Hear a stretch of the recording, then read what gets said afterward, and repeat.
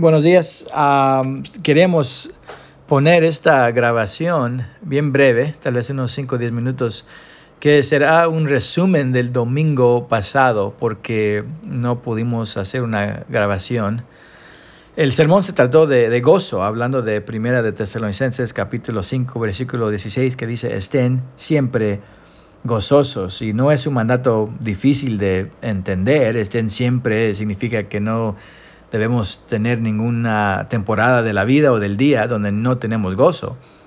Pero lo que tenemos que hacer no es solo entender este mandato, sino obedecerlo. Entonces yo me puse en la semana anterior del sermón a estudiar el tema de gozo y me enfoqué en el Nuevo Testamento. ¿Qué podemos aprender acerca del gozo si estudiamos los evangelios y las epístolas de Pablo y de los apóstoles y también de Apocalipsis? Y en estudiándolo terminé con cuatro principios, del gozo, y espero que sea una ayuda, que nos ayude a entender más y aplicar lo que nos enseña la palabra de Dios. Hay 4 principios. El primer principio fue que el gozo no siempre es algo bueno. El gozo no siempre es bueno. Solo porque queremos experimentar el gozo, o miramos gozo en alguien más, o leemos de gozo en la Biblia, no es decir que es algo bueno. Hay gente que se deleita en lo malo. Hay un placer que unos tienen en pecado, y eso tenemos como ejemplo en los evangelios. Los fariseos se gozaban cuando empezaron a planear la muerte de Jesús.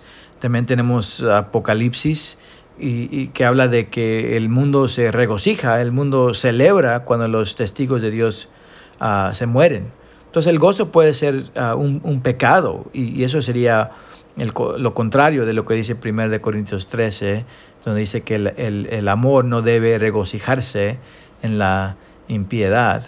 Esos son ejemplos extremos, pero a veces el gozo también puede ser un gozo impuro o algún gozo que nos distrae. 1 Corintios 7:30 dice de que los que se regocijan deben vivir como si no se regocijaran. Y también dice lo mismo de los casados o de los que hacen un negocio.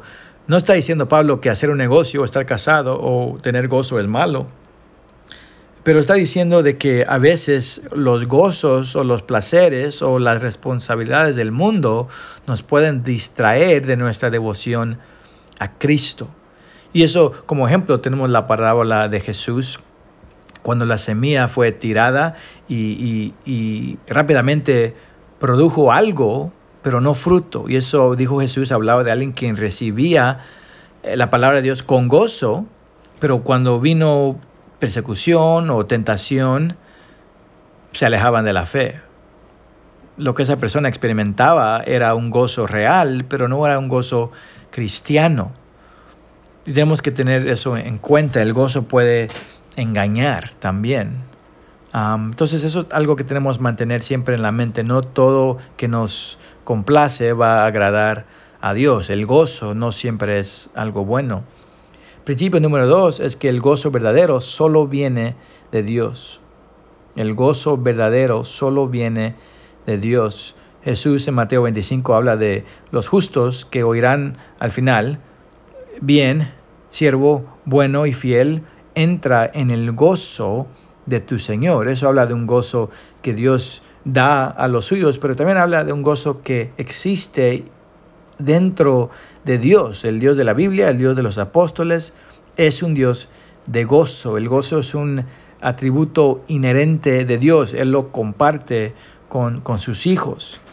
Y tenemos un ejemplo bueno de eso en Lucas capítulo 15, cuando Jesús habla de las parábolas de el cordero perdido, o la moneda, o el hijo pródigo. Uno de los temas repetidos ahí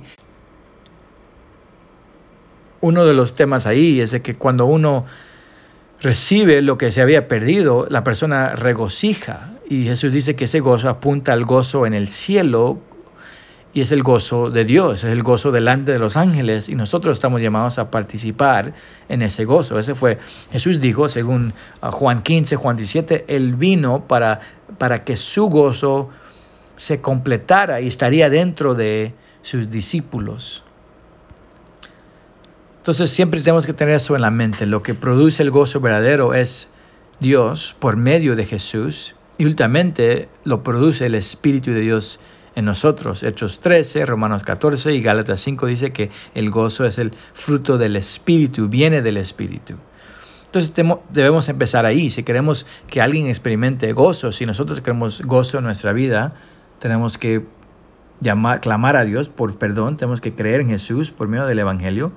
Y haciendo eso, Dios nos regala su Espíritu Santo y Él produce el gozo genuino. Y es un gozo, según Juan 16, de que ninguno va a quitar. Si uno ya pertenece a Cristo, uno debe entonces también orar por el gozo. Necesitamos depender en Dios y buscar el gozo en Dios, no en las cosas del mundo. Cuando experimentamos las cosas buenas del mundo, debemos pausar y darle gracias a Dios, porque todo viene de Él. Al final también debemos entender de que el gozo es la meta de Dios. Dios quiere que nosotros tengamos gozo. Él empezó una obra en nosotros, Él lo va a completar, y un día, según Judas 24, nosotros estaremos delante de Dios, estaremos en su presencia, en la presencia de su gloria, sin mancha, y dice con gran gozo. Él lo va a producir en nosotros eternamente. El principio número 3 fue que el gozo verdadero debe tocar cada aspecto de la vida cristiana. El gozo verdadero toca cada aspecto de la vida cristiana. La intención de Dios no fue de que el gozo sería un atributo aislado en nuestra vida. Debe fortalecer cada aspecto. En estudiar el Nuevo Testamento miramos que el gozo se conecta con la fe, con el compañerismo, con la adoración, con la esperanza y también con la paz. Y también se conecta con el ministerio cristiano. Pablo dice que él obra para el gozo de las iglesias. Por eso sigue. En capítulo 4 dice que la iglesia es su gozo, su corona. Dice el capítulo 4 de Filipenses, y también lo dice a los tesalonicenses. Le dice también que él ora por las iglesias con gozo. Entonces el gozo verdadero debe ser el corazón, debe ser la motivación de nuestro ministerio a los demás. Debemos servir con gozo y debemos servir para el gozo de los demás. No debemos pensar, pues, voy a pausar, tener gozo por un momento del día y luego puedo seguir con lo demás. Así no es. Todo se debe hacer con gozo. El gozo debe tocar cada aspecto de la vida cristiana. El último principio que aprendí yo en estudiando el gozo es de que el gozo verdadero es compatible con el dolor.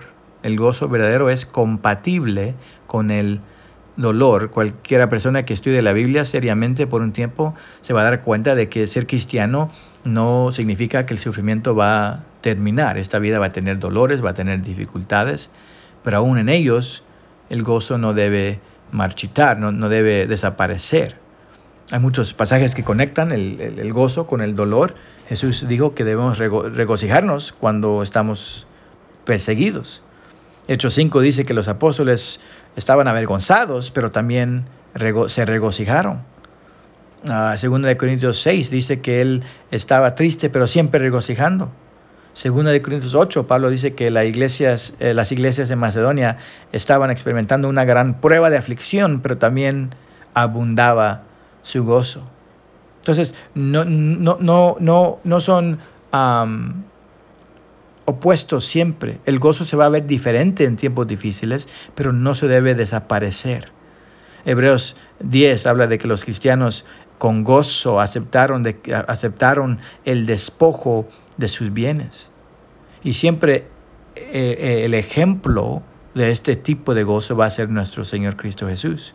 Dice Hebreos 12:2, Jesús, por el gozo puesto delante de él, soportó la cruz, despreciando la vergüenza. Entonces él experimentó el dolor, el rechazo, pero era también con gozo, y ese es el ejemplo que nosotros estamos llamados a seguir. Santiago 1 dice que debemos considerar todo un gozo cuando experimentamos las pruebas.